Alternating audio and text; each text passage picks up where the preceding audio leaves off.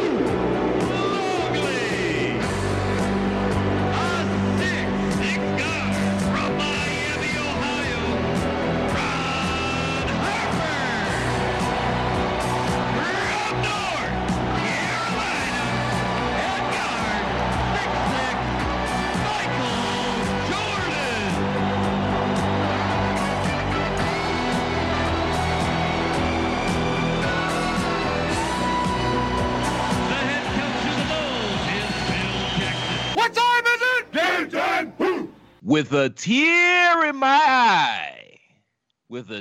eye. I can't believe we've come to the end of this journey, yet and still here we are. Greetings and salutations, ladies and gentlemen. Welcome back to Pod is War Special Edition. My name is Christopher Platt, Mr. Velvet Pipes. As always, I'm joined by the Commissioner, PC Tunney, and my brother from another mother, Mr. Ray Cash.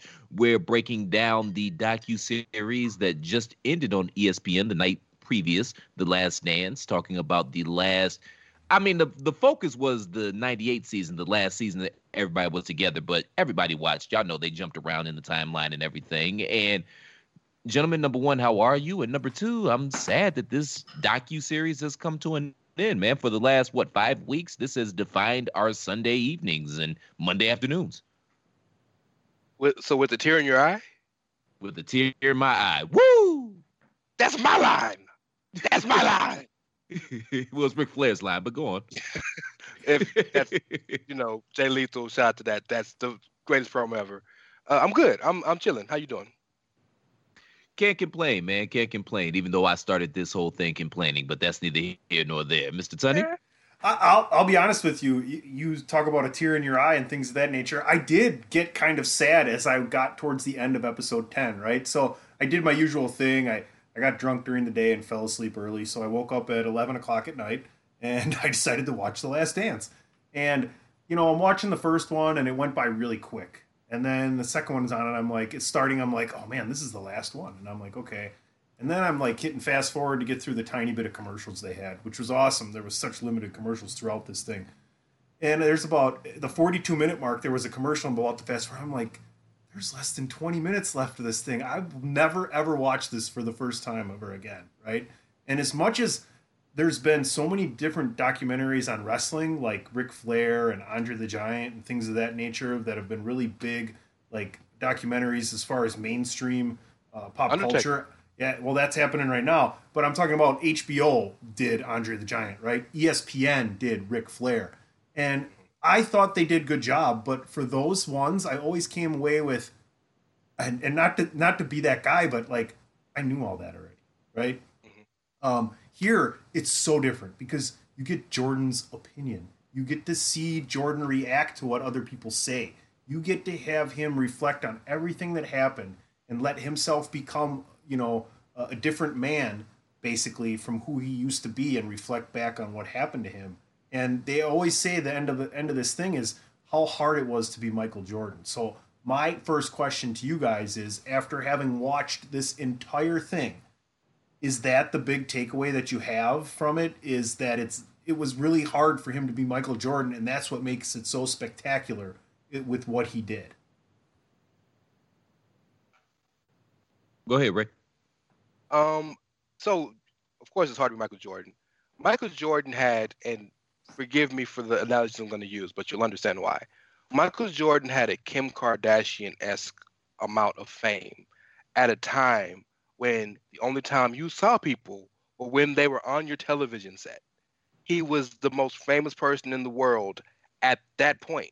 Like, no social media. You didn't see him at a McDonald's. Like, literally, you saw him on games. And if he happened to be in your city, maybe you saw the car. And he was the most popular person in the world. So yes, it was not easy being Michael Jordan. But the takeaway to me was that those, and maybe I'm sure it's partly is the error, but what they went through as a championship team in all 6 seasons, but in totality, the mental fortitude that those guys had to have, Phil and Michael and Scottie up top, up front. But Dennis Rodman leaving practices in the middle of the finals to go hit DDP in the back with a chair. Fuck yeah. Scottie Pippen can't play because his back messed up, or because Tony Kukoc got the last shot, or whatever it is. Like, Michael hitting Steve Kerr in the face with knocking him out with a punch, and then don't have his number, so he has to call the team to get his number to apologize. Like, the things they went before the season starts, after they've won 5 titles, the general manager says, you know what, Phil, if you go 8-2-0, you're not coming back. Like, all of the adversity, the mental fortitude it took for them to say, screw that, we're just going to win. And we're going to win unlike any other team since the 60 Celtics have done. It's mesmerizing. Before you go, Platt, and I really want you to answer that question, your biggest takeaway from this entire thing, but I don't want to forget to, like, real quickly touch on the fact that Michael Jordan and Steve Kerr never, like, were able to get together and have a conversation about their fathers, because the way they lost their fathers, both of them, you think that they could have, like, helped each other so much. And we're going to get to Jordan and how he had a second kind of father figure down the road. But I just want to, if you don't know, if you're listening to this podcast and you maybe didn't watch, or you missed the Steve Kerr part, go read the story about Steve Kerr's father. It's tragic. It's movie-esque almost, if you think about it. It really is. My biggest takeaway from this whole docuseries is how badly I want a 10-part docuseries on the life and times of Slim Bolder. Like, that's just a fascinating. This is where this was going. Wow, I'm gonna go get a beer. I kid. But Slim Bolder. But one of the things that's so interesting about this thing, and I think one of the reasons why it captivated all of us was, number one, it came along at a time where we're all sitting at the house, we're all missing sports to some degree, and people looked at this and it's been covered as if it was a sport. Like, everybody was watching it, it did gangbuster numbers, and everybody's talking about this as if it's an actual sport. Plus the access that we had to Michael Jordan, because he's kind of become a recluse in the past, 10, 15 years. How many times have you actually sat down and heard Michael Jordan actually say something? So that access was fascinating.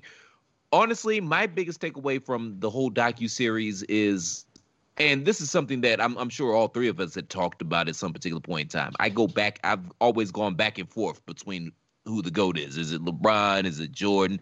You can make a solid case for LeBron, but I think that this series really demonstrated and solidified the fact that, at least in my lifetime, Michael Jordan is the greatest basketball player that I ever got the pleasure to see play. And it's not just his ability. I mean, physically, he's the perfect specimen. If you were to draw up a basketball player, he'd be 6'6", he'd be fundamentally sound, he'd be hella athletic. Like, he checks all the boxes. And just the mental. just his mental focus. And we're going to get to this momentarily because, that last couple of runs, those last titles, man, they were literally running on fumes and he just refused to lose. So that's my biggest takeaway. And it'll be interesting in 15 years when we go through the LeBron documentary as well. Can I say, get a 3-point shot. Can I say this real quick before we move on? He said prototype draw up the guy, though. Body-wise, you want that body. Now, if he gets a 3, y'all fucked. Everybody fucked. No, we're talking about Giannis, yes. LeBron was LeBron was kind of like the upgrade. Giannis is the upgrade to LeBron. You're absolutely right. Don't worry, by the time he gets 3, he'll be in Miami, so you don't even have to worry about it. Miami or New York, right? Yeah. Just real quick, just a real quick. I'll always have his All-Star jersey as a buck. You guys know I'm a LeBron stan. I love LeBron. I go to church at the house of James. All that. Watching this documentary and reliving these things that I lived through but didn't remember the way that I saw it. It was represented to me. Ain't nobody ever touching Jordan, dog. And now LeBron will be have the more accomplished career. Because by the time he's over, he's gonna lead the league. He's gonna lead the league. He's gonna be first in points, top 5 in assists, probably first in assists. He's already like number 7 or 8. Yeah, he's gonna be in the top 10 and probably rebounds. He'll probably hit 2 or 3 more finals. He's gonna have a more accomplished career. I didn't say he's a better winner, but a more accomplished career. Then we're talking 20, 21 years, and the entire time being an All-Pro and that's just stupid. But nobody will ever be better. I mean, maybe when our kids have kids and they plan on the moon, with Elon Musk shooting everybody up there, you can jump. You can jump really high on the moon. That's my point. So the rim's gonna be like 50 feet instead of 10. Ooh. But other than that, nobody touching Jordan, dog. And that hurts me. So my second biggest takeaway from this, and I want to get you guys' opinion on this because this is something that I've been thinking about watching this docuseries the whole time. It's weird. We assign this weird virtue to winning and winning at all costs. And I don't know, maybe this is a symptom of capitalism. I don't know. I'm still kind of working through this thought in my head. But we, oddly and weirdly, we attribute some sort of virtue to winning. And we equate winning with somehow maturing and developing as a person. And it somehow makes you a better person. But then simultaneously on the other end, we'll criticize and ridicule a guy like David Robinson and say, well, he didn't win because he was too nice of a guy. And I don't even really know where I'm going with this thought, but it's just something that is just been in my head watching this and watching how Jordan pushed his teammates. And there's different ways to go about it. And there's no right way or wrong way. He was in your face like a can of mace. LeBron's a little more passive aggressive in his leadership, which I don't like that either. I don't know if there's a right way or wrong way, but this thought has just been with me this whole time. And I don't even know what I'm trying to say, gentlemen. I'll tell you what you're trying to say. Holding over. I'll tell you what you're trying to say. Who writes the history books?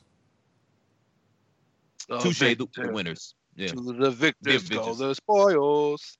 Yeah, I mean, especially when it comes to sports, for me, I am so competitive, to the point where some people really don't want to do some certain things with me. But it's just, it's who you are when you do something for so long. I've been playing a form of baseball since I was like an organized form of baseball since I was 5 years old. So that's for 34 years I've been playing some form of organized baseball. Right. And it's when I go out there and it's in a league or a tournament where we could be playing for cash, we could be playing to get into a playoff, we could be in a playoff game. I'm out there giving it everything I got. And if the guy next to me is not pulling his weight, I'm going to let his ass fucking know.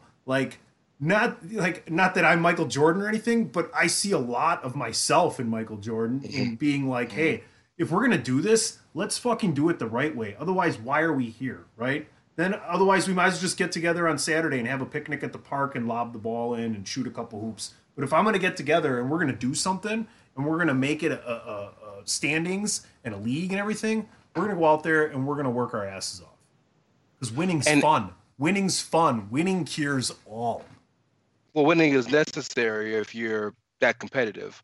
And to your point about David Robinson, I know that's one person you were mentioning.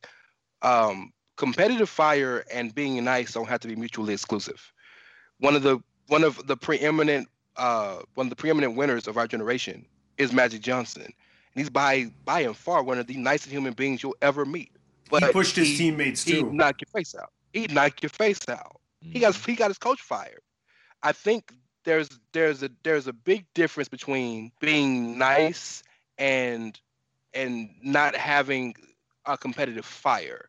When David Robinson was nice and he wanted to win, but he didn't seem to show, and this is all conjecture, he didn't seem to show the same competitive fire that a lot of his compatriots showed, that a guy like Hakeem or a guy like Shaq, like they wanted to win so badly that they would literally do whatever it took to dominate the game. When people get beat all the time, but the way Hakeem Olajuwon dominated David Robinson in '94, he treated him like a dog. The year David Robinson was MVP. Right, but how many titles does Olajuwon have? 2. And how many titles does David Robinson have? Did he get a second one in 2003? I don't remember. I don't know if he was on that team. Well, he was carried in both of his finals, but yeah, he contributed in '99. He was a major contributor in '99. That's fair. But in 2003, he go back and look at the stats. Go back and look at the stats from the playoffs. It's just weird, man, because it's just weird because you see, even with talking to his former teammates and whatnot, it's like, okay, well, yeah, he fucked my wife, but in hindsight, yeah, Jordan fucked my wife, but that was the kick in the butt I needed to get myself in gear and focus. And who did he do that to? Like, who did he do that to? Gabrielle, probably. No, come on. You know what I'm saying, man. What is wrong with you? I'm using hyperbole to make a statement, man. You know what I'm saying. It's just, and I don't have an answer, man. It's just it's an interesting dynamic, and it's an interesting view into not just the psyche of winners, but our psyche as well. It's something to be said for a person so domineering, that is so dominant, so passionate, and such a force of nature in their given or chosen profession that being around them almost by virtue forces you to acquiesce to their same thought process. And there are very few people like that, right? Jordan is literally a force of nature to the point where you said Jeb Bushler said it, we were terrified of him. But that made sure we didn't mess up on the court. Because we knew he. What was the joke? What was it in the 3rd or 4th episode? That if Horace Grant had a bad game, he wouldn't let him eat or drink. Horace Grant was a borderline all-star, right? Like, come on, dog. Force of nature, man. Touche. And I mean, to be honest with you guys, man, I could spend an hour or two talking about this topic because I think it's fascinating, but we got a lot to get to. PC Tunney has been gracious enough to give us an outline. So Game 4 of the sweep of the finals in 2003 over the New Jersey Nets. David Robinson, 13 points, 17 rebounds. Question for you, sir. No, that's the end of this conversation. I will edit this if you make me look bad. No, I'm just kidding. I'm messing. Hey, David Robinson was my favorite player. Go ahead. Okay. No diss to David Robinson. I'm from Houston. Hakeem Olajuwon's better than David Robinson. I'm not trying to. Hakeem Olajuwon's better than every center except for Kareem, in my opinion. But that's fair. And Will, but Russell. And Russell. Maybe, but we're not gonna go down that rabbit hole. That's tough because he schooled him. That was early. Sorry. I didn't say all that to shit on David Robinson whatsoever. He's a Hall of Fame player and probably one of the 50 greats to ever do it. I wasn't saying that to shit on him whatsoever. I was just trying to flesh out a thought that I've been mulling with this entire time that I've been watching this docuseries. That's all. Sure. Just real quick about 2003. Name me the Nets power forward and center that year. Kenyon Martin, and who was the center? Keith Van Horn, I think. No, Kenyon was. Oh yeah, Kenyon was the forward. All 6'8" of Kenyon Martin. Oh, he's pretty wide. He was good though. Who was their center? Jason Williams went on. Jason Williams was in jail by then, right? Jason Williams didn't play for the finals year. Was it Dikembe? Was Dikembe there at the time? Oh, You see my point, right? You're talking about 17 rebounds. I'll tell you. They had no gigs. I'll tell you who was on the team. And when he says it, I'm gonna be like, yeah, of course. It was Jason. It was Jason Collins. Jason They also had Dikembe Mutombo. They had Rodney Rogers. Right, dude, they had 6. Dude, he dominated Brian Scalabrine. What more can you ask for? That's Hall of Fame shit right there. Right. Yeah. You play the cards where they come to you, dog. Nets went to the finals back-to-back years there. So, amazing feat to go from trash to nothing because of one player. That speaks to Jason Kidd, and Kenyon Martin was really good at the time. I mean, that team he was the MVP of that team, but Jason Kidd was at the top of his game at the time, and you have a really good Richard Jefferson and Kerry Kittles. So, hey man, don't sleep on Keith Van Horn though. He wasn't on that decent team. Run. Yeah, Lucius Harris. He wasn't on the 2003 team. He wasn't on the Say 2003. He wasn't on the 2003 playoff team. He was in Dallas at the time, or Milwaukee, one of the two. Okay, fair enough. Keith Van Horn was nice though. Yeah, he had a nice little run. Keith Van Horn gave you buckets. Since we went off the track a little bit, but that could be a preview of what's to come, considering the three of us really enjoy sports. So, folks, if you're enjoying, there may be more to come. I don't know. We think so, but let's pause for the cause, and we'll come back, and we'll do all things parts 9 and 10 of The Last Dance. Why should you visit thechairshot.com? Thechairshot.com is your home for hard-hitting reviews, news, opinion, and analysis with attitude. Why? Because you're smarter than the average fan. Thechairshot.com. Always use your head. Thechairshot.com. Always use your head. Just real quick, make sure you all use your heads and go to Pro Wrestling Tees /The Chair Shot and pick up an official Chair Shot t-shirt. If you enjoy the content that we provide on a day in and day out basis, I'm talking about Chair Shot Radio, The Greg DeMarco Show, Around the Blocks with Mike Knox, Outsiders Edge, Bandwagon Nerds, DWI, Pod is War, All Mags Pod, and many, many others. And the news, reviews, and analysis with attitude. Make sure we can continue to do that. I'm going to paraphrase PBS here, man. We do this and bring this to you because of viewers like you. So we need a little bit of help. Go to Pro Wrestling Tees /TheChairShot.com and pick up an official, like a referee's whistle, Chair Shot t-shirt. Please and thank you, and please. Remember, thechairshot.com, we're not just a website. We're a movement, folks. Wow, well said. Well said. This guy is just a walking promo over there. Mr. Velvet Pipes, everybody. Take a minute to reflect on that. Well, not a minute. We don't have a minute. Shout out to the Miranda Show as well. And shout out to Keeping It 100 with Conan, man, which shouted us out on this past week's episode. Disco Inferno put the Chair Shot over. Indeed. And go ahead, Ray. I was going to say shout out to Badlands, my boy Max. Shout out to Badlands. Yes. So, folks, the other thing that's going on over at the Chair Shot is there is another branch that's happening that's kind of brand new, and it's going to kind of come from the side of Bandwagon Nerds. And Mitchell's got his own wrestling thing going on as well. I think he's using Fire Pro. I don't know. Have you guys checked that out? The fantasy wrestling that Mitchell has going on. Check that out. I should have done a better job and checked that out myself, but we're starting an entertainment wing, and that's where you can find this show, because sports and entertainment, movies, comics, things of that nature, we're kind of diving into that too. So it's not all wrestling over there.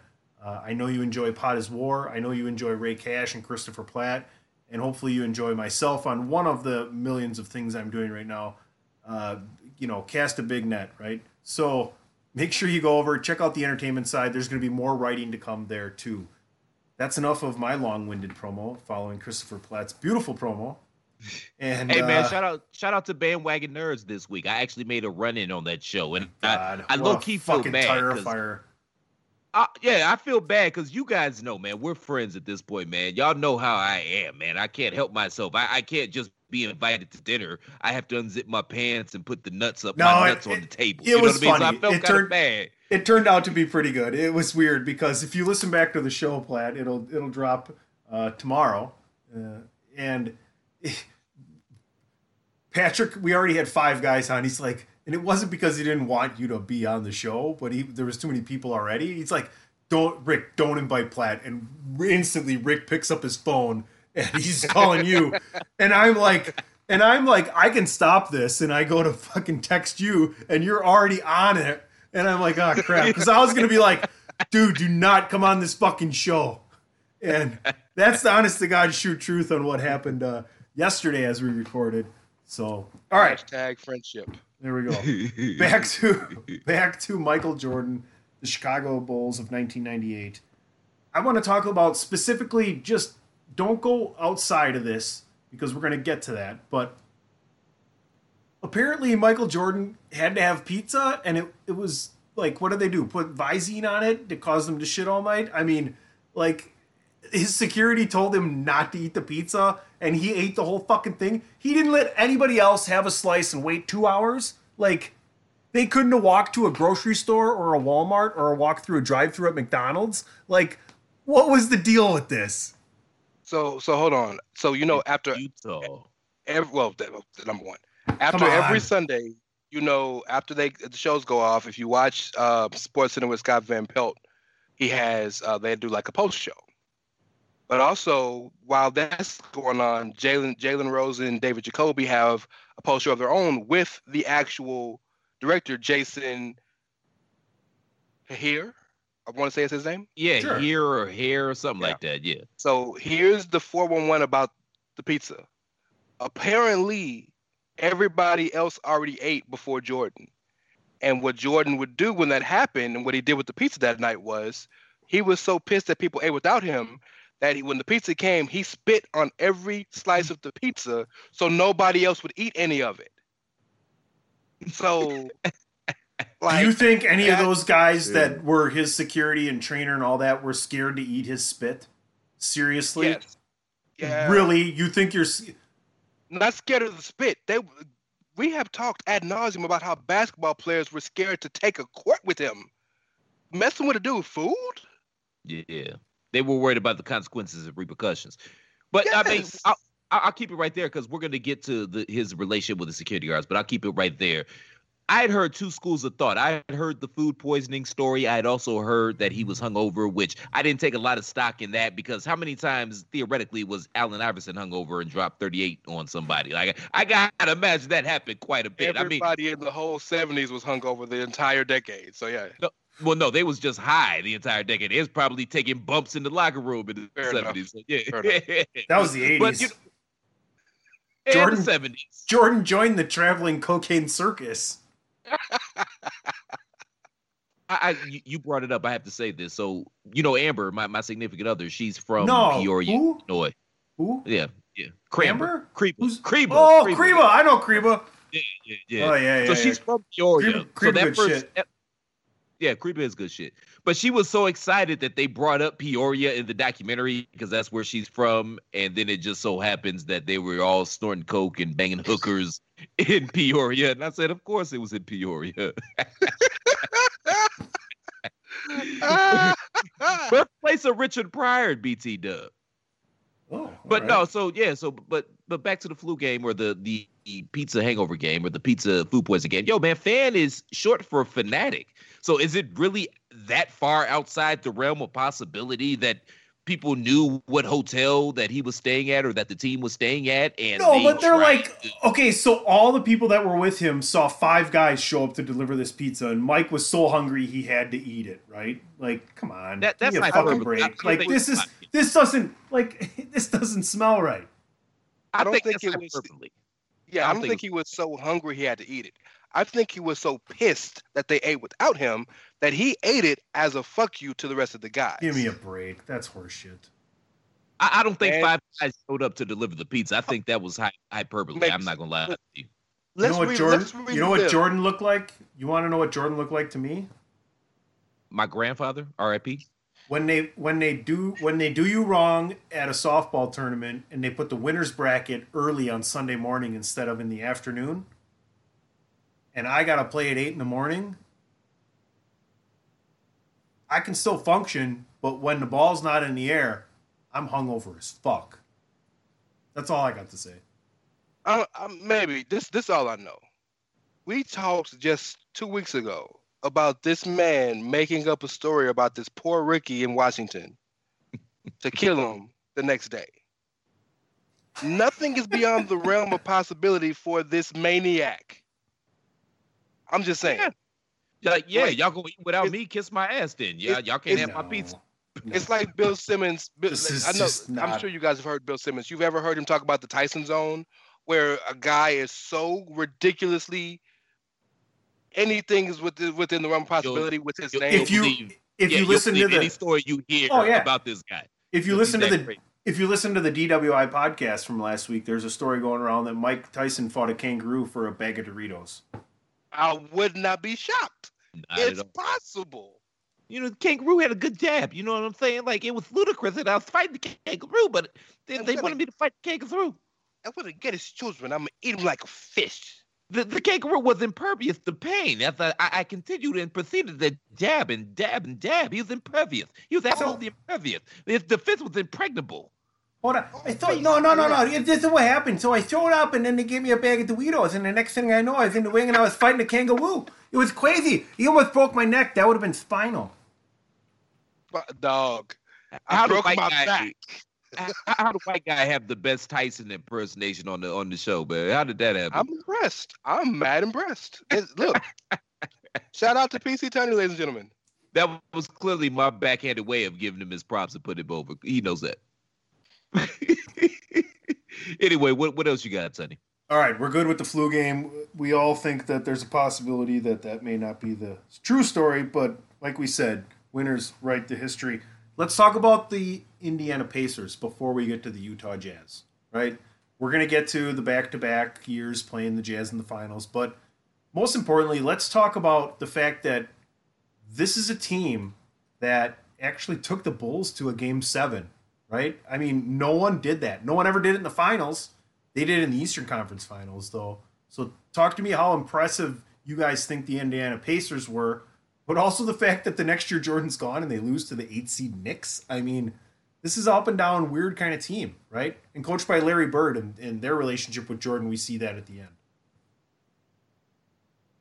I don't put a lot of stock into that 1999 season because it was abbreviated because of the lockout. That Knicks team, they probably weren't an 8th seed that year. They only played 50 games, so I don't put a lot of stock into that. You know, to discount the Pacers. This team was loaded, and I remember watching that series. God's honest truth, I thought that the Pacers were going to beat them that year. They were loaded. I mean, they had Reggie Miller. Rick Smits was a baller. They had the Davis brothers. They had Jalen Rose, who's a very underrated basketball player. Plus, he's a pretty good writer, too. I actually have his autobiography. If you ever get a chance to read it, it's a really interesting read. Jalen Rose is a fascinating Melon Farmer. But who else was on that team? I think Sam Perkins was on that team. Chris Mullin was on that team. Mark Jackson. Travis S. was on that team. Mark Jackson. Like, this team was loaded. George and McKee. They were tough. They were physical. George McKee. They were tough. They were physical. They could score. And they gave Chicago was that Aaron McKee? How big? No, that wasn't Aaron McKee. It was George. Aaron McKee is the Sixers. That was George. My bad. No. It was Aaron McKee. You thinking of George McCloud. You talking about Aaron McKee. It's the other Aaron McKee, though. It's not the Aaron McKee from Sixers. No, not the. But it is Aaron McKee. Yeah, not Philly Aaron McKee, but Aaron McKee was like a 6'10" small forward that had 3-point range, and he could. He was a taller guy that had 3-point range, and he was an inside-outside scorer. Derek McKee. It's Derek. Yeah, Derek McKee. There we go. McKee. Yeah, Derek McKee. We're all wrong. Yeah. We're all wrong. Yeah, but that's. I said all that to say that team was loaded, and I really thought that they were going to beat the Bulls that season. That's all. Austin Crozier was a rookie that year. Ooh, there you go. Look at that. Out of where did Austin Crozier go to college? Oh, don't tell me. Providence. There you go. Damn it. Yeah, he was a dog in college. Mm-hmm. Well done. He was a dog for like 2 years in the league. Yeah. He was. But no, Man. go ahead. No, finish thought. I was gonna riff about the Pacers, man. Like the Pacers, it's one of I think this is probably the greatest. 6 out of 6 is unprecedented. Will never be touched. But the fact that so many potential dynastic teams or Hall of Fame players who could have changed their entire narrative, he shut down. Think about it. The Pacers in '98, if they would have beat them? Remember, 2000, they're the only team to give Shaq and Kobe a series. They took them to 6. Everybody else got gentleman sweep and swept. Like that 3-4 year run of those Pacers could have been really, really historically great. Jordan shut that down, you know? And I think for as great as the Pacers are, I think the greatest vision I have of that entire series is, what is it, game 3? Or whatever the game was, Reggie made the shot. Game 4, Reggie made the shot. And like I remember where I was when he made that shot. And the world's like, up, Reggie did it, but they got time. And Jordan goes from right to left, double teamed, double pumps, hits off the backboard, and the ball swirls in and out. And I love the way he said it in the documentary. He said, for 6 or 7 tenths of a second, everybody was holding their breath because they ain't know. And like, it goes to show you, man, even when you are literally better, when you beat the best, you're better than the best, it might not still be enough. You know, it's funny because I remember where I was at that game as well. I think it was Memorial Day, and I was at my cousin Belinda's house with her husband, Rob. And the only reason I bring that up is because Rob swears up and down that he played craps with Michael Jordan. And, you know, I obviously I never believed him, but hearing the stories about Slim Boulder and some of these guys that he was, you know, shooting golf with and stuff like that. He's throwing corners with the fucking security in the locker room waiting for the game. He had to gamble all the time, man. The Sandman was at the hotel after they beat the Jazz in '98. Anything is possible with Michael Jordan. Yeah, it suddenly becomes plausible now. And I haven't talked to Rob for a while because he's been on vacation for a while now. And, you know, I moved out of Cleveland. He was still on vacation. People that, if you know what I'm talking about. Yeah. But, yeah, but yeah, suddenly that scenario that he could have been in the hood shooting craps with Michael Jordan somehow seems plausible. Yeah, exactly. Huh? I agree. Let's go back to Reggie Miller and the Pacers. I want to sing the praises of Reggie Miller a little bit because they kind of showed the relationship and how it went from in chronological order with Reggie Miller and Michael Jordan. And you know Michael had a lot to do with this documentary, and you know that Michael thinks a lot of Reggie Miller. I mean, they're good friends. Like, they respect each other. He respects him more than he respects a lot of people that are Hall of Famers as well, right? Reggie Miller, to me, is a guy who had, you know, no one has the killer instinct that Michael Jordan had, but Reggie Miller was a killer like Michael Jordan. He just didn't have the physical tools like Jordan did to be able to do it consistently to accomplish winning, right? And he might not have been surrounded by as good of a squad as Michael was because, I mean, let's face it, Jordan had Rodman and Pippen, right? I mean, two of the most versatile guys ever. Think about it like this. Can you imagine, and people talk about if the Bulls could play with the teams of today? Oh, you want to go small lineup for the Bulls? Yeah, let's go small lineup for the Bulls. Jordan, Harper, Kerr, Pippen, and Rodman. Now what? You're forgetting Tony Kukoc, bro. Tony Kukoc was a 6'10", and he was the sixth man. So all you do is pop him in and out right there. And if they go big, you go big. They were so versatile. But back to the Pacers. They were well coached too. That was Larry Bird's best coaching job. He knew Michael Jordan. He knew what to do. He was familiar with the triangle and things of that nature.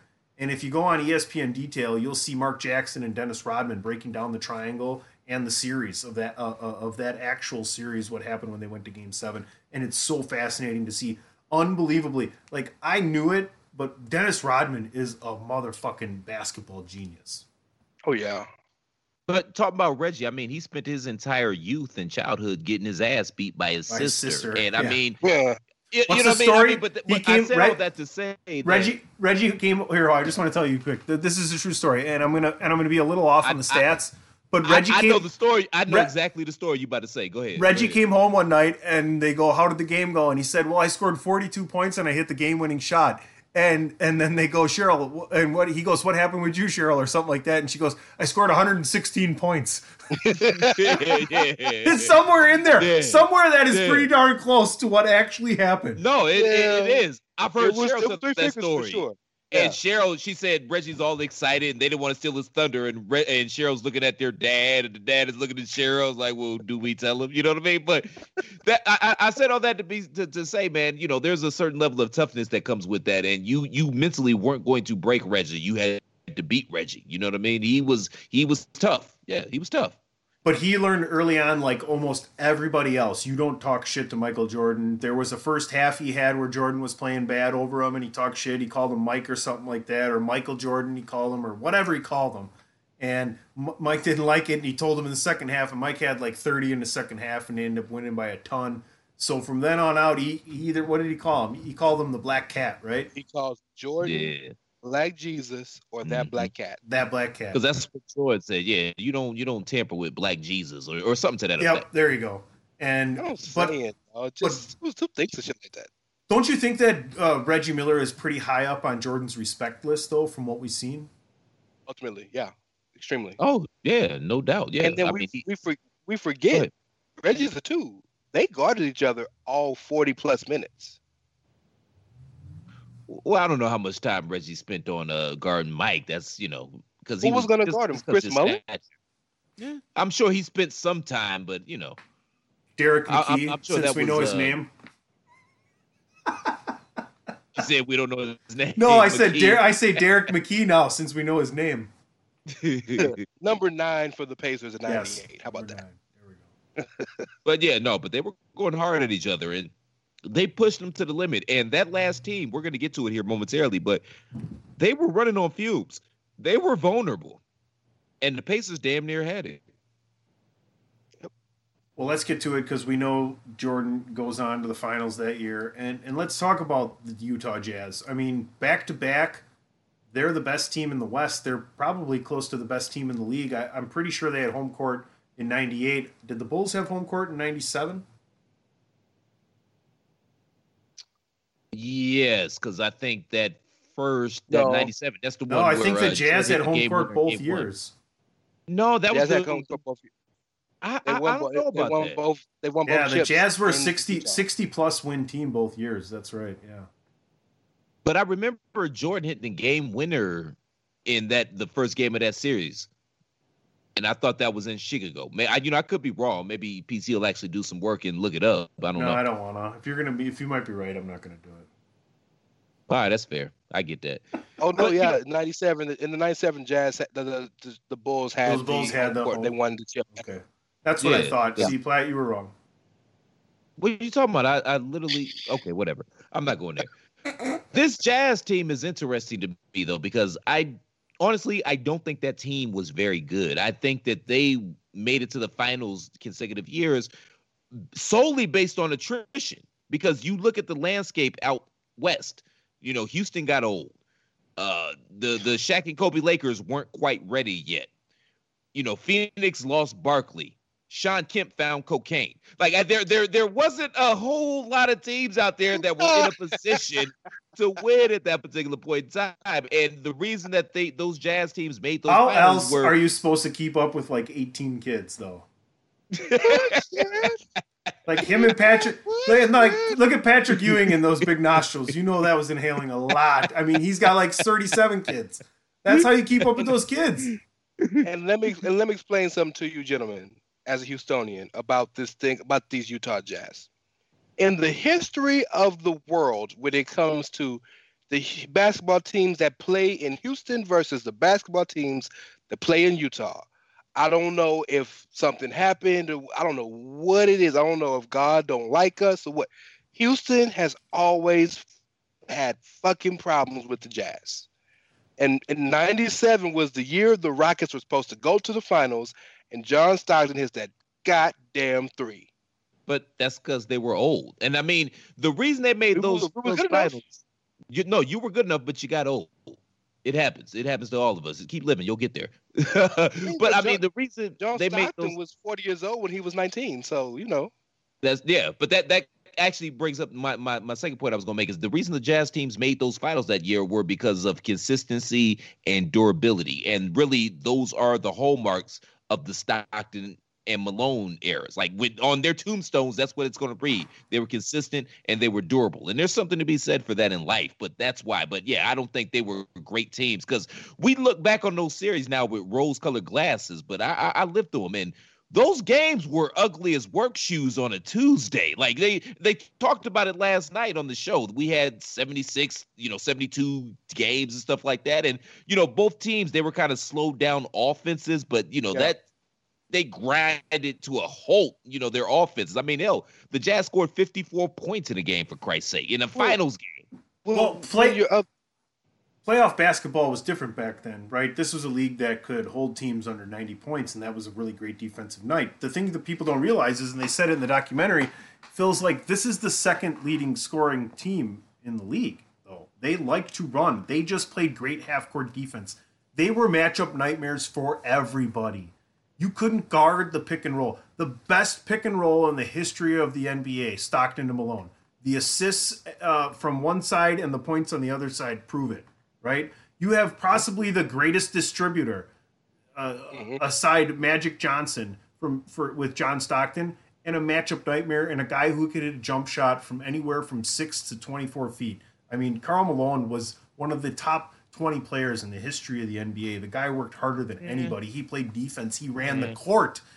I don't know. I'm just saying. You tell me who's you got Tim Duncan. Who's the other better power forward than Karl Malone? Kevin Garnett, Charles Barkley.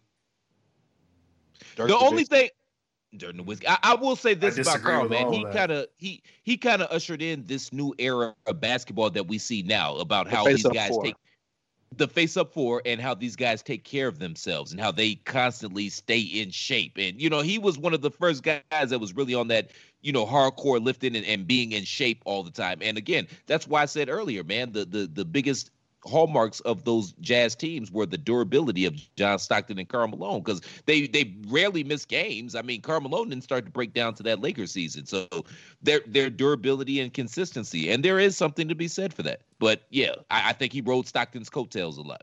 We don't have to get well into it, but shout out to Jerry Sloan. Jerry Sloan is a very underrated NBA coach. That guy won a lot of NBA basketball games. True that. Thanks, Darren Williams, for running him away. Darren Williams, he really fell off a cliff at some point in his career, didn't he? Yeah. Good. Oh, geez, good. He went to Illinois and screwed Arizona out of a world championship. Another conversation. I'll never say this again in my life, because what we know now about Karl Malone, he's not the best person. But shout out to Karl Malone. At all. And you can Google that. He's a piece of shit. Let's just say it. He is. But shout out to Karl Malone, because I appreciate genuine, legitimate sportsmanship. And after every game and after both championships, he went out of his way to go find not only Michael, but in 98, he went on the bus to shake everybody's hand. That's real shit to me. Like, even for however I feel about him as a person, like, he has my respect for those situations, because he didn't have to do that. He could have went home, but he went out of his way to say, "Hey man, look, you beat our ass, good game." I feel like that was a veiled shot at Isaiah. By extension, that's a veiled shot. No, it wasn't. I wouldn't see. I don't think about Isaiah in my daily life. I apologize, but it could be. It was. I love you though. All right, gentlemen, let's move on. Any last thoughts about the Utah Jazz and how everything went down? I mean, Jordan hits the last sec. First he hits the assist to Kerr in the first series. Then the next series, he gets the game-winning shot, walks it off, leaves it hanging. I mean, again, man, it's a testament to the greatness of Jordan, because that team was ripe for the picking. They were running on fumes by that time, and Utah couldn't get it done. And you saw who Karl Malone was. Like, how do you not feel Michael flipping Jordan coming from behind you to strip you of the basketball. How do you not feel that? Well, I don't know if it was in 97 or 98 when Pippen walked up to him and said the mailman doesn't deliver on Sundays, and he missed the 2 free throws. Like, Karl Malone was made of Do you remember marshmallow jelly. Do you remember how long it took Karl Malone to shoot a free throw? He would say some little stupid fucking thing for like 8 seconds and flip the ball 10 times, and everybody was guessing what he was saying. I remember watching Utah play Seattle one year, and Seattle, like, you have so many seconds, I guess, by the bylaws to shoot free throws, and they would have a shot clock when he was shooting the free throws. I think it got to 17 seconds at one point. Like, it was ridiculous. I'm not going to say anything because if I say something, man, it's going to be a negative towards Karl Malone. So, and not basketball related. So, yeah, I'm not going to say anything. All right. PC Tunney, ladies and gentlemen. Wait, what? That's Christopher Platt. Please. Yeah, he was playing you on. You just missed your cue. I understand, but I don't want to get people. I got it. I don't want the people to get confused, though. Like, you can go there if you want. I don't want anything to do with it. I was just talking about the basketball player. Look, yeah, we got much more to talk about. I got no controversy on my back. Yeah.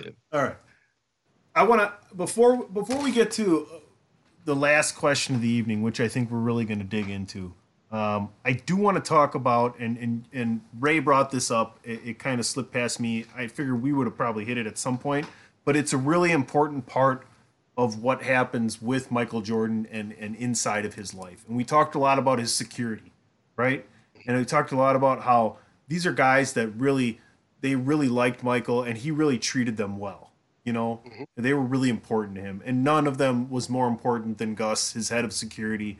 And the things that Gus would end up going through after being there for Mike, and Mike would turn around and be back, right there at his side for him, Ray, was pretty amazing if you think about it. And the relationship they had. When you're as popular and as, quite frankly, untouchable as Michael Jordan, you can't really have friends. Like, you can't go to your homeboy house. You can't meet with the clique at Starbucks and get some coffee. You can't really do that. So it turned out that his security ended up being his not only entourage, but his friends.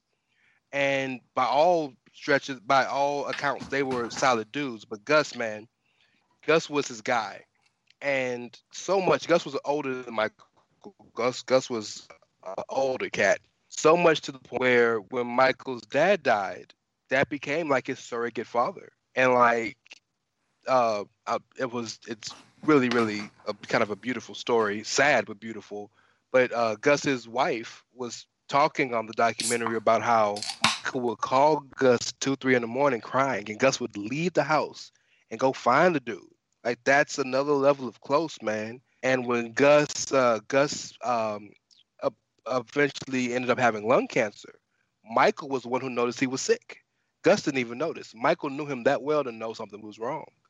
Michael paid for every bill. Michael was at every hospital visit. Michael was at his house helping take care of him. Like, that's real love. And in Game 7 for the Pacers, they brought back Gus. That was his ace in the hole. But I wanted to give that respect because it's a beautiful story. But we've made the joke in the statement multiple times in the show, in this episode, that to the victor goes the spoils and the history is told by the winners. And that's very true. But I think history has looked on Michael Jordan, and of course, it's always going to look, number one, as possibly the greatest winner in American sports history, at least modern American sports history. But he's almost looked at as a bit of a competitive bully and a gambling addict and a bit of a rough around the edges guy on the court around his teammates, and maybe a charmer, but maybe a bit duplicitous in the way he treated his business affairs and his personal affairs and things of all that nature. You can say this, that, and the other, but it's important to see the whole story, and it's stories like this one, and like all the people that he's befriended over the years, and these are the things that to me need to be shown, because we forget, and this is going to sound asinine as fuck, but you understand what I'm saying. we really forget that dude was a human fucking being. He was so otherworldly in his play. He was so otherworldly in the way he acted, and he was so otherworldly in his following, and quite frankly, so otherworldly in the way he handled his fame that you almost forget about the human side of him. And to think about the fact that he was so affected by his father's death years later that he would call his head of security at 2 a.m. to cry, like that makes you rethink a lot about the guy. At least it makes me rethink a lot about the guy. And, you know, you saw him break down at the end of episode 7 about how he was looked at as a teammate and how he felt about winning and things of that nature. It really makes you wonder kind of the measure of the man. And do we really know? And these stories make me question that and make me think differently.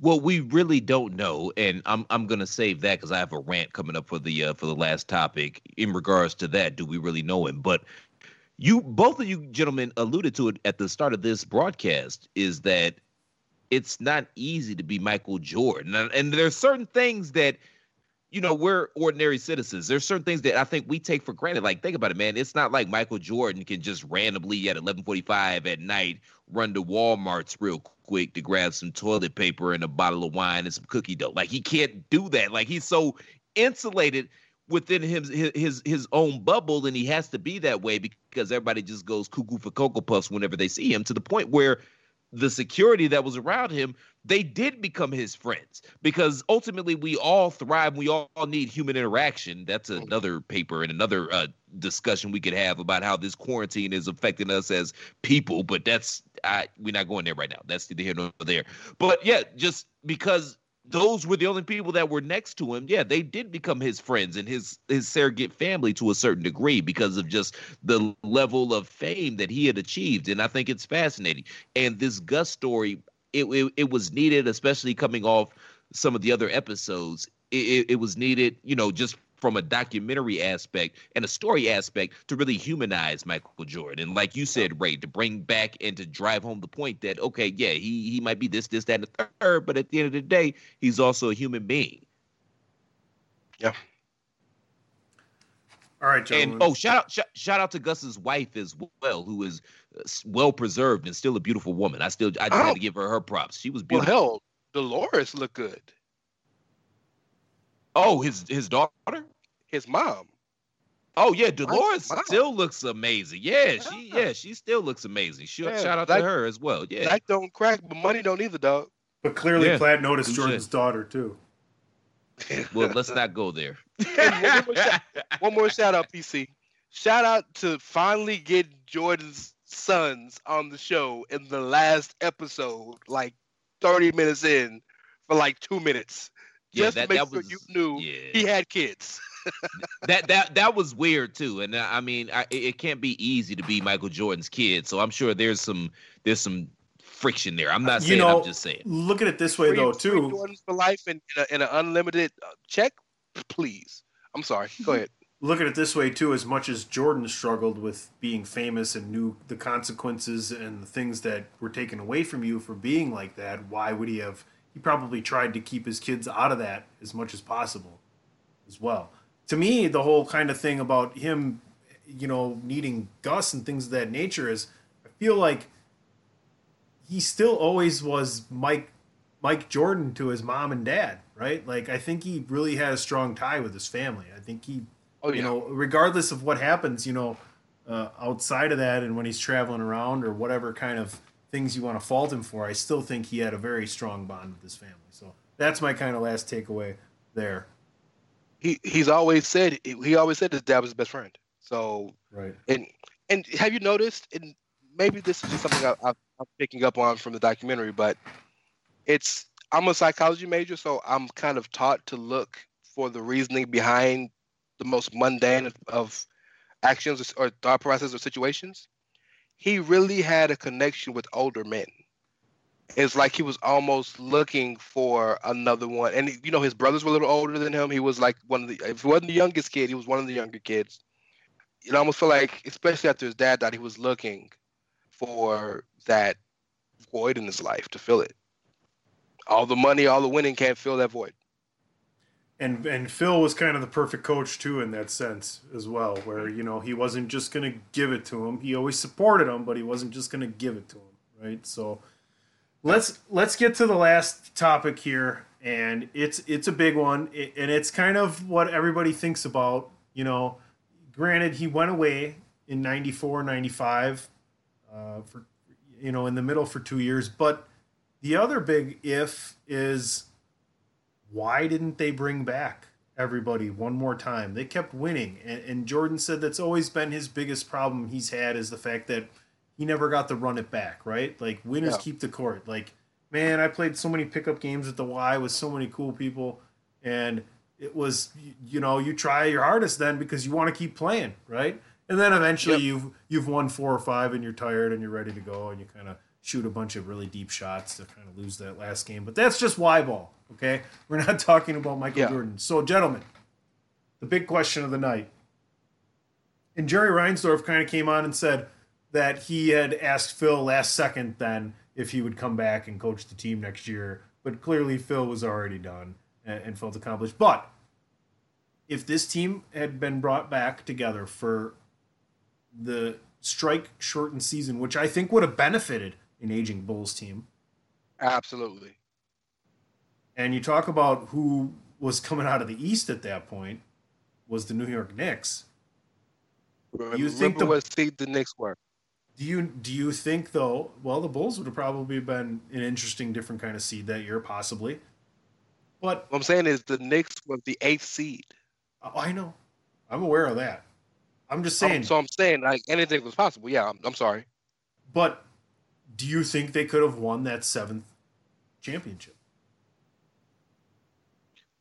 I don't know. And, well, number one, let me double back to something you said. You brought up Reinsdorf, and I don't like how Reinsdorf has gone unscathed throughout this whole thing, and he's tried to absolve himself from the decisions that were made. It's really easy to pick on the dead guy because he's not here to defend himself. But at the end of the day, man, it's your team. You own the team. You could have sat them both down. You could have sat Phil, Mike, and Jerry down and said, yo, this is how it's going to go. We're going to work this out, and we're going to make this happen. Do you think Reinsdorf was just kind of like oblivious to everything, or that his strategy was to pit everybody against each other? Because that's pretty much what it seemed like. The way he would support Jerry Krause and then go behind his back and tell Phil he could have another year and things of that nature. And then let Jerry Krause go away and scout Tony Kukoc and things of that nature and not defend it against the team. Do you want to know? Go ahead, Ray. I'm sorry. Real quick. I think that everything was what Jerry Reinsdorf did, and that Jerry Krause just took the blame for a lot of it. The reason I said that is I was talking to a homeboy about this the other day, and he made me think something that it never crossed my mind. You're dealing with Michael Jordan, you're dealing with Phil Jackson, you're dealing with Scottie Pippen, and at various points you're either dealing with Horace Grant or you're dealing with Dennis Rodman. You're dealing with 3 of the 20, 30 best players in the league at various times, and throw Kukoc in the last 3 years, right? If Jerry Krause was really this much of a, let's say, cancer or a detriment to the morale of the team and the payment and Scottie not getting paid and all these issues they had with him, why didn't you just fire him?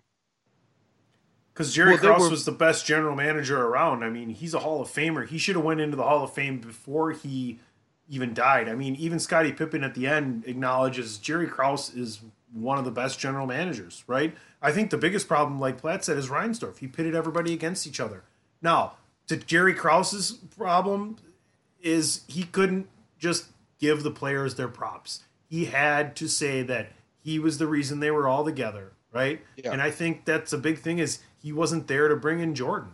And if you're going to go ahead and say, we have a great organization and everything else and not give the guys who have given their blood, sweat, and tears 24 hours a day for, 285 days a year in the basketball world, like, you have to put your players first and let them praise the organization.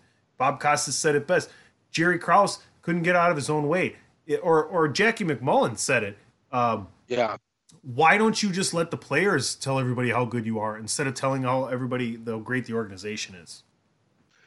I think that they were more in tune, and when I say they, I mean Reinsdorf and Krause. I think they were more in tune than this documentary is leading on. And the bottom line is, I think both of them they were tired of Jordan Phil shit. You know, whether good or bad, right or wrong, I think they were tired of their shit, and they both. Everybody had egos involved. So you're dealing with Krause, who has you can look at Krause and see everything that he's about. He's got a chip on his shoulder. Extremely bright, extremely intelligent and capable man, but you could just look at him and tell that he's got a chip on his shoulder. He probably got picked on as a kid, probably was made to eat dirt and got his ass beat a little bit. You can see that. You literally can see everything that you need to know about Jerry Krause by looking at him. R.I.P. Not trying to shit on the dead. But I think that him and Reinsdorf, I think they were closer than Phil or Mike or anything like that. And I think that both of them relished the challenge to try to prove that it really was the organization and not necessarily the players. Krause does deserve his props. I mean, but in his head, he's also thinking, and in Reinsdorf's head, we drafted the greatest player of all time. We surrounded him with, Hall of Fame caliber talent and coaches. But at the same time, everybody has egos here. So, from a management standpoint, you're dealing with Michael's ego. You're dealing with Phil's ego. You got the circus that's Dennis Rodman. You got Pippen shit. And they probably were tired of dealing with all of that and wanted to prove that they can do it without them. Obviously, history points out that they couldn't, but I understand. It doesn't excuse it because these guys had earned the right to come back and try to defend their title.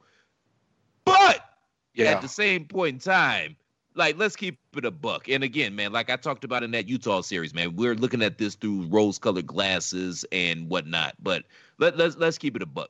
Pippen was washed. Rodman was washed. And, that I don't know if that team could have assembled as is, could have came back and defended their title. Like, they were done at the time of that. Jordan was mentally exhausted and physically. I don't know. So I could have seen a scenario where maybe you go talk to Mike as Reinsdorf and say, hey, maybe we can keep Phil, maybe we can keep you, we'll rebuild, and then maybe we can come back and get another run. But they clearly needed an infusion of talent into that team because that team was on its last legs during this last run. And Platt kind of hit my point I was making about Reinsdorf and Krause in that Krause. Yeah, I don't mean to kind of take away from anything Krause did. By all means, he's one of the best, or at least the better general managers in basketball history. What I mean is, we know history shows us that players win championships, right? So if you have the best player in the league, and you have who at the time may be, if not the best, the winningest coach in the league, if the issue, you can get another general manager, right? And you might not get another Jerry Krause, but you got Michael Jordan. Just working around him. He very clearly chose Krause because I think he was making Krause or pushing Krause or in lockstep with Krause at every juncture. And it was, as you mentioned, Chris, the organization. And go ahead, I'm sorry. No, go ahead, finish. Or a lot of the times we see a situation like this in sports, Jerry Jones and Al Davis are two of probably the most popular versions of this. A lot of the times, the organizations, when they win, can get a little cocky and think that they can do it on their own. And they can, what's the verse that Jay-Z said in Lost Ones? I hear motherfuckers saying they made Hove say, okay, so make another Hove. Literally, that's what a lot of teams and owners will try to do, right? And so they were like, look, and the way Jerry Krause said it was so gangster, but yet so disrespectful. Look, we want Michael to stay, but if Michael can't handle a new coach, then he got to find a new team. What? Michael Jordan? Yeah, it turned into a four-way dick swinging contest, and at the end of the day, Reinsdorf was signing the checks. Yeah, Reinsdorf is the villain here, and Jerry Krause is the foil, and this is why. Because Jerry Krause never wanted to move on from Michael Jordan. We heard it many times. He wanted to rebuild with Michael Jordan. He wanted to trade Scottie Pippen to the Toronto Raptors for Tracy McGrady. That's what he wanted to do for 1999. That's what he wanted to do, right? Mm-hmm. Jerry Reinsdorf is the one that is the guy who is totally the villain because Krause says to Phil Jackson, you can win 82 games and you're not coming back. Reinsdorf lets that happen. There's no way in hell. There's no way in hell this team stays together after that happens, right? If they would have stayed together, though, Jordan said, I would have signed a one-year contract. I could have got Rodman to sign a 1-year contract. Of course, he got Rodman to fucking play for 3 years and be effective for 3 full seasons. Look what happened before that. And what happened with, I don't even remember. Did Rodman play again after that season? Did he retire? He was released. He played Where did he go? 25 more games. He went to LA the next year for like maybe 20 games and then signed with Dallas the next year for like 10. Right. He played maybe like 25, 30 games after 98. So you can see that if Dennis was invested with the people he had, he needed an Isaiah. He needed a Mike. Otherwise, he was not invested, right? Those are only he needed Hall of Fame legendary status people to get him to do what he did. He needed to be important to him. And even at that times, like you said to start the show, he needed to go bash GDP over the back with a chair. So, I firmly believe that they would have won the next year. I think they could have found a way. I think Phil was just so smart, and he went on to prove it again with the Lakers very shortly afterwards. And then again, but Jordan said, I could have got Rodman. And Scotty would have come back for that. Scotty wouldn't have missed out on that. There's no way. But that's my opinion on it. I can't believe we've covered this whole thing, guys. Yeah. It's crazy. And I'm just to put a bow on that, like, go back and look at the teams that made the Eastern Conference playoffs in '99. Like, they very clearly could have made it if they would have just kept the core or something. But what would that have? Like, what would that here? Last thing then on this topic, what would that matchup have looked like against the '99 Spurs? You had Avery Johnson, you had Sean Elliott, you had Tim Duncan, you had David Robinson. I mean, this is a team that was very solid front court. They had a point guard that could distribute. They had an excellent shooter in Sean Elliott. I can't remember who the other guards they had, but they couldn't have been bad. Vinny Del Negro, best inbounder in NBA history. Yeah. They had, speaking of inbounder, they had the guy who got the inbound, who got the shot, the rifleman Chuck Person was on that team. Did they have Robert Horry at that point? No, he was in Houston still. Okay, later he was in Phoenix. Beg your pardon. Did they trade him for Barkley? Was he part of that trade? Him and Sam Cassell were the two main pieces in the Barkley trade. Okay. And Sam Cassell. Adam Simmons, I think, or whoever the coach was, couldn't get along. So he left there and went he ended up going to LA and did the 3 in LA. Then after that he finished in San Antonio. Yeah, I don't think it was a done deal that they would have won that year. Like I talked about, the core, the nucleus of that team was washed. Jordan was physically exhausted. And the lockout, I think the lockout is the reason why Krause and Reinsdorf don't get as much flack as they should, because everybody was so worried about the lockout. And then it's like, okay, now we got to have a season. You know what I mean? But I don't think it was a guarantee. If they ran into that San Antonio team, I mean, who was going to guard Robinson and Duncan? That was a very opposing duo, and the Bulls had never seen anything like that in their entire run. And plus, it's just hard to do what they did. I don't think people understand how hard it is to do what they did. Yeah, I mean, I think that here's one thing I didn't mention is, and we're not talking about, is Jordan would have missed even part of that 50-game season because of the cigar cutting incident where he fucked up his finger. In addition, I feel like, now remembering that point, I feel like that would have given Toni Kukoc an ability to advance his game. Jordan could have played not only off of Pippen, but Kukoc as well. If you have two Pippins on the court with Jordan, that's insane right there. And my thing is, from a financial standpoint, why would you put a halt to the gravy trade just because, you got into a dick swinging contest with some people? I mean, just from a money-wise, you're in this to make money. And, I mean, you got Michael Jordan on your squad, so why would you not acquiesce to him to a certain level? And also, the league was different back then. The league has always been player-oriented, but, back then, the players didn't have the same type of clout and leverage that they have nowadays. So there's that. I mean, there's a lot of factors that go into this situation, but the bottom line is they deserve to come back and try to defend their title until they got knocked off the hill. That's the bottom line. All right, gentlemen. I'm going to do one more break here, and we're going to come back and put a pretty little bow on something that we've all enjoyed so very much. I just want to say before we go to break, I will always have the recording of these 5 episodes we just did covering this, and I'm so glad that Ray, you came in and got in with the last 3.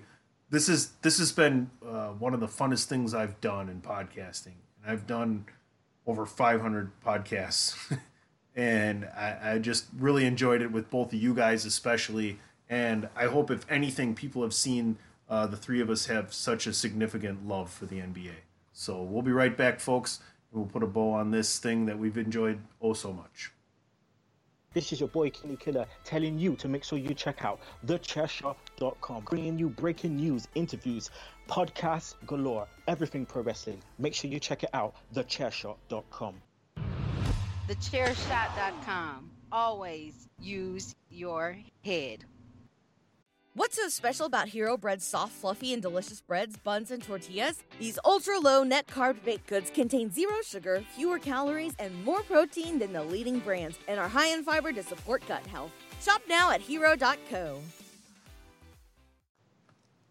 I didn't realize he was throwing to me, but again, make sure you guys use your head and go to prowrestlingtees.com/thechairshot and pick up an official Chairshot t-shirt. Again, if you enjoy the content that we provide day in and day out, show us some love and make sure we can keep providing that content by going to prowrestlingtees.com/thechairshot. Please and thank you, and please. Tunney, I couldn't have said it better myself, brother. This has been one of my most fun experiences podcasting. I've really enjoyed this. I've really enjoyed breaking down this series and chopping it up with you gentlemen. And I'm sad that it's over. I will let the people know, stay tuned. There may or may not be something percolating in the pipeline, and I'll say stay tuned to that. But this has been fun. This series has been great. And one thing that you have to keep in mind is that this series doesn't get made without the approval and permission of Michael Jordan, because they've been sitting on this footage for damn near 20 years. So not only was it his thumbs up to, okay, let's do something with this, but also he had creative control to a certain degree, and he had first rights of refusal, man, when it came to the editing process. So it wasn't going to be an expose or a hit piece on Michael Jordan. And I'm not saying that it needed to be, but there were certain things that they were going to gloss over just because of the limitations that they had. And there was a lot of chiefs in the kitchen here. I think Netflix got a stake in this, ESPN, the NBA, Michael Jordan, a lot of cooks in the kitchen. And the fact that they were able to put this together and it came out as well as it did, trying to adhere to all these different entities, it's very impressive. And this is one of the best docuseries that I've ever seen. But you have to remember, again, it wasn't going to be a hit piece. So one of the things that I've tried to do during these episodes is try to bring up, the other side of certain things, to try to bring a little brevity to the situation and a little balance. And I hope that you all have enjoyed that. I hope that I've been able to do that intelligently and coherently throughout the alcohol and whatnot. And really, I hope you guys had as much fun listening to this as we did doing this, even though I think that that's virtually impossible. How do I say goodbye? No, okay. The back. Keep going. No, keep going. To what? I do want to say about the actual documentary as a whole. This is important for us to note because I don't think it was as publicized as it should have been. The documentary wasn't supposed to come out until after the finals. They rushed the production to finish it because of COVID and because they knew their ESPN had no content. They had so little content, they were showing WrestleManias on Sundays. So shout out to Jason here, whatever his name is. I apologize for butchering it if I did. For not only being able to up the timeline, but like he was finishing 7 and 8 and 9 and 10 as we were watching 1 and 2 and 3 and 4. Mm-hmm. That is amazing. And for it to literally be one of the very best documentaries that we've ever seen, not just from a sports standpoint, but from a documentary standpoint. And the pressure, not only the pressure of being basically the only game in town, not only the pressure of being seen by millions and millions of people more than usual because of the lack of content and because ESPN is owned by Disney, who owns ABC. So this is also not only being shown on ESPN, but it's on Good Morning America every morning, right? Not only that, but this is the legacy and the life and career of the greatest winner of our generation, but one of the quietest and, as was mentioned earlier, since he's retired, one of the most reclusive people in the business. You don't get interviews with Michael Jordan. You just don't. So to get him to open up about things, to get the man to, not like he made him or he forced him or asked him to, but to get the man to cry on live TV, you know, on TV, on camera, to get the man to talk about some of the most controversial situations about his career and life, talk about his father's death, to talk about the possibility or the idea or the controversy that that he possibly could have been suspended from the NBA for gambling. Talk about the Slim Boulders and to talk about the Gus's and the the shrug. I can't remember my guy's name, but the guard who shrugged beat him in the quarter. No, the guy in the quarters, my albino dude. Oh, the albino dude. Yeah, with the white afro. Yeah. Yeah, you know all the things he really touched on, and you're absolutely right that this was never going to be a hit piece, nor should it have been. And it was never going to be completely adverse to Michael Jordan. By and large, this was as fair as I think we'll ever get. And I am so thankful and appreciative as a basketball fan, as a guy who watched this live, and as a guy who appreciated Jordan but wasn't the biggest Jordan fan. Like, I have a whole new respect and appreciation for the guy and for everybody involved. And it's truly been an honor and a pleasure to have watched. And this is like fucking entertainment. Literally, it's been an honor to watch this shit. And I know Lance Armstrong's 30 for 30 comes on this Sunday, and that's a hell of a story to tell. Bruh, like, you know. Nelson. Right? Well, thank you. What did your boy Punk say when he was talking to The Rock? Your arm's too short to box with God? Like, the Lance Armstrong story ain't enough to stick up with 10 episodes, 5 weeks of Michael fucking Jordan. No, but it's a healthy rinse in between that and Bruce Lee. I can't wait to see that Bruce Lee joint. We got Lance this week, and I don't know if we have Bruce Lee the week after that or not, but we have the 2 episodes of the long summer, the summer of the steroid summer between Mark McGuire. No, Mark McGrath, right? Mark McGuire and albino Sammy Sosa. Well, Sammy Sosa was back then. I brought that up when I left work today. I was like, seriously, this is what I said to my buddy, the general. I looked at him and we were talking about Will Perdue this morning on Get Up. He finished his interview with Mike Greenberg with, I don't know what I'm going to watch next Sunday. And Greenberg instantly goes into an ESPN promo. Well, we got the Lance Armstrong thing, blah, blah, blah, blah. So we're talking about it at work, and I'm like, yeah, then we got that. We got Bruce Lee, we got McGuire and Sosa. And I looked at it, and I'm like, I can't believe it right now. It's like crazy. Like, Sammy Sosa is whiter than I am.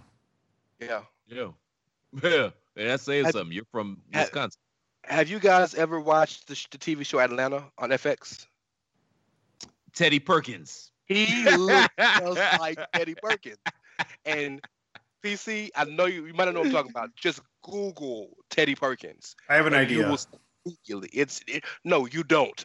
Okay. Like, watch the episode. You ain't even got to watch the show. Just watch the standalone episode. It is the most, that and Lil Dicky's episode of Jail, the last episode of his season this year, are the 2 biggest mindfuck episodes of television I've ever seen in my life.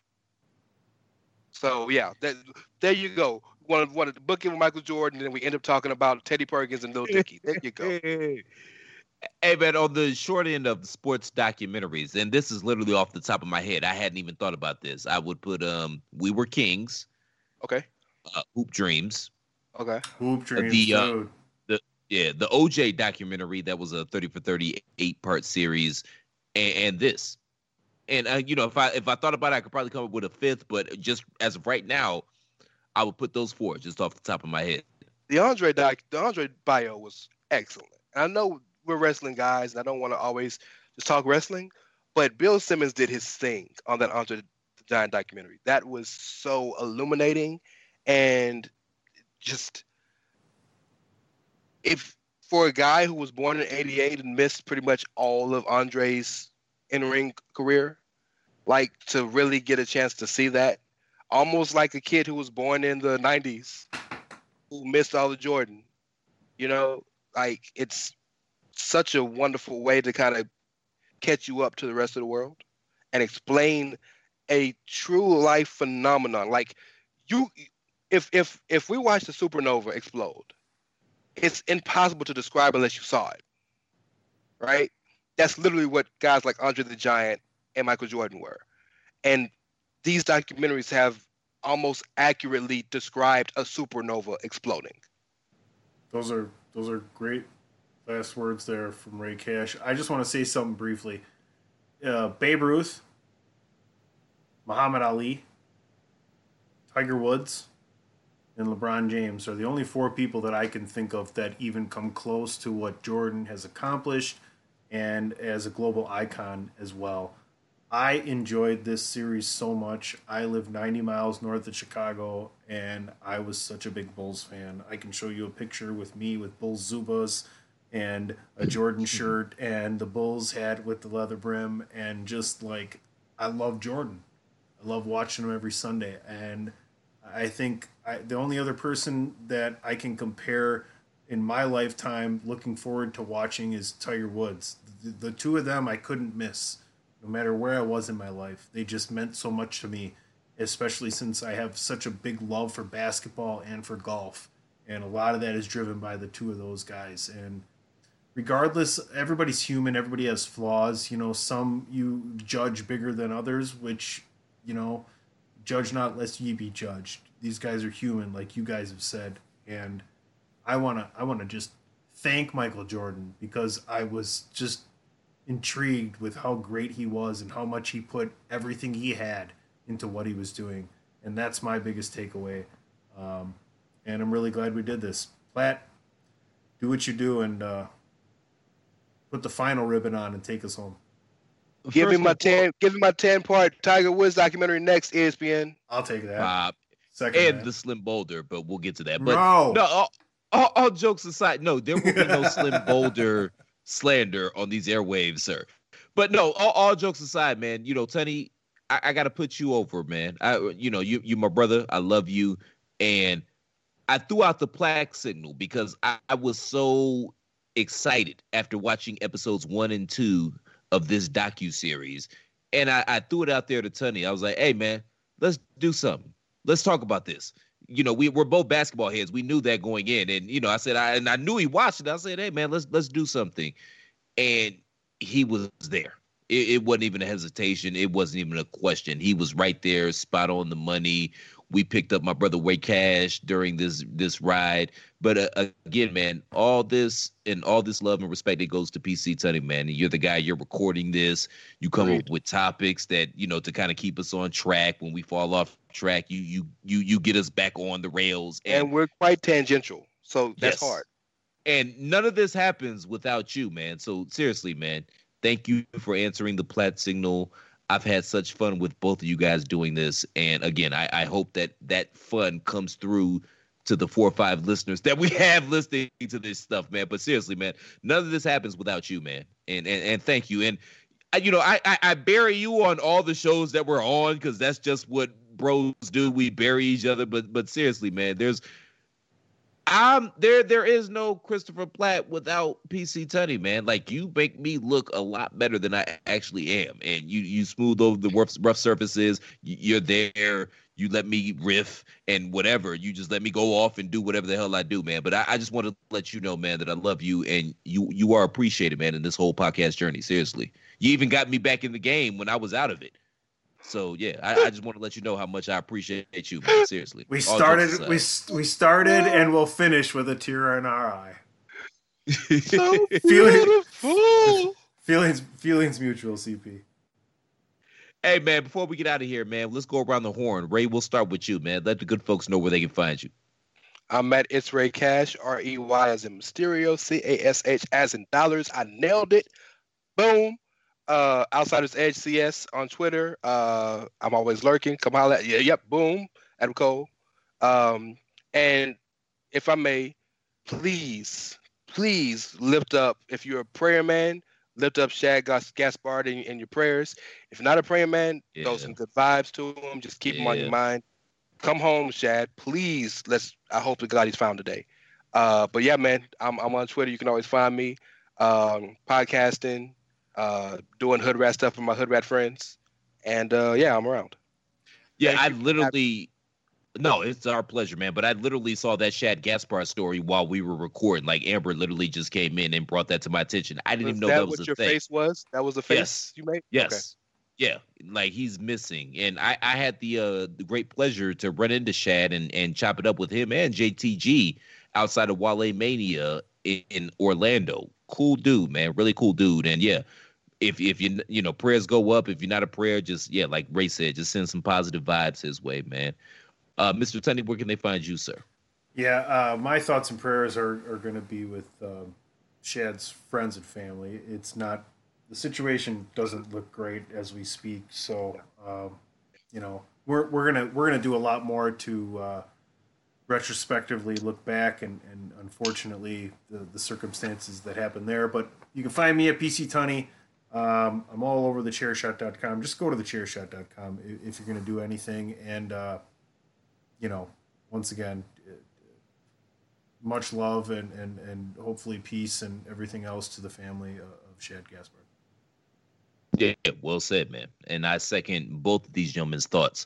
You can find me on Twitter at The Real C Plaid. You can find me on The Chair Shot and several shows around the blocks with Mike Knox. That's going to be going up here shortly, hopefully. You can find PC and I on Pod is War every Thursday on thechairshot.com with our co-host Andrew Belaz. You can find Mr. Ray Cash on Outsiders Edge. You can find Tunney on DWI and Bandwagon Nerds. I made a run-in this week, so make sure y'all check that out. And again, man, if you guys enjoyed what we did here, show us some love, man. Make sure we can keep bringing you this fire-ass content that we bring day in and day out by going to ProWrestlingTees.com/TheChairShot. We've got a t-shirt for everybody. We've got the G's Did the Job. We've got Save Tag Team Wrestling. King Baron Corbin Sucks. The latest and greatest in sensation that's sweeping the nation, the hashtag journalism, which is the one I love. If you want to rebel against the yellow journalism in the wrestling community, what better way to do that? I mean, nothing says revolution like a good old-fashioned dose of capitalism by going to ProWrestlingTees.com/TheChairShot. Please and thank you. And please, gentlemen, I love you both. Seriously. That's a shoot. This has been an honor, privilege, and a pleasure to be able to do this with both you gentlemen. Thank you both so much, man, for lending me your ears and your time. I appreciate it. And what I can say to the listeners is this the end? ? Stay tuned. Next thing I know, I get a bag of Doritos, and it's me and my tiger against Michael Jordan and a kangaroo in basketball.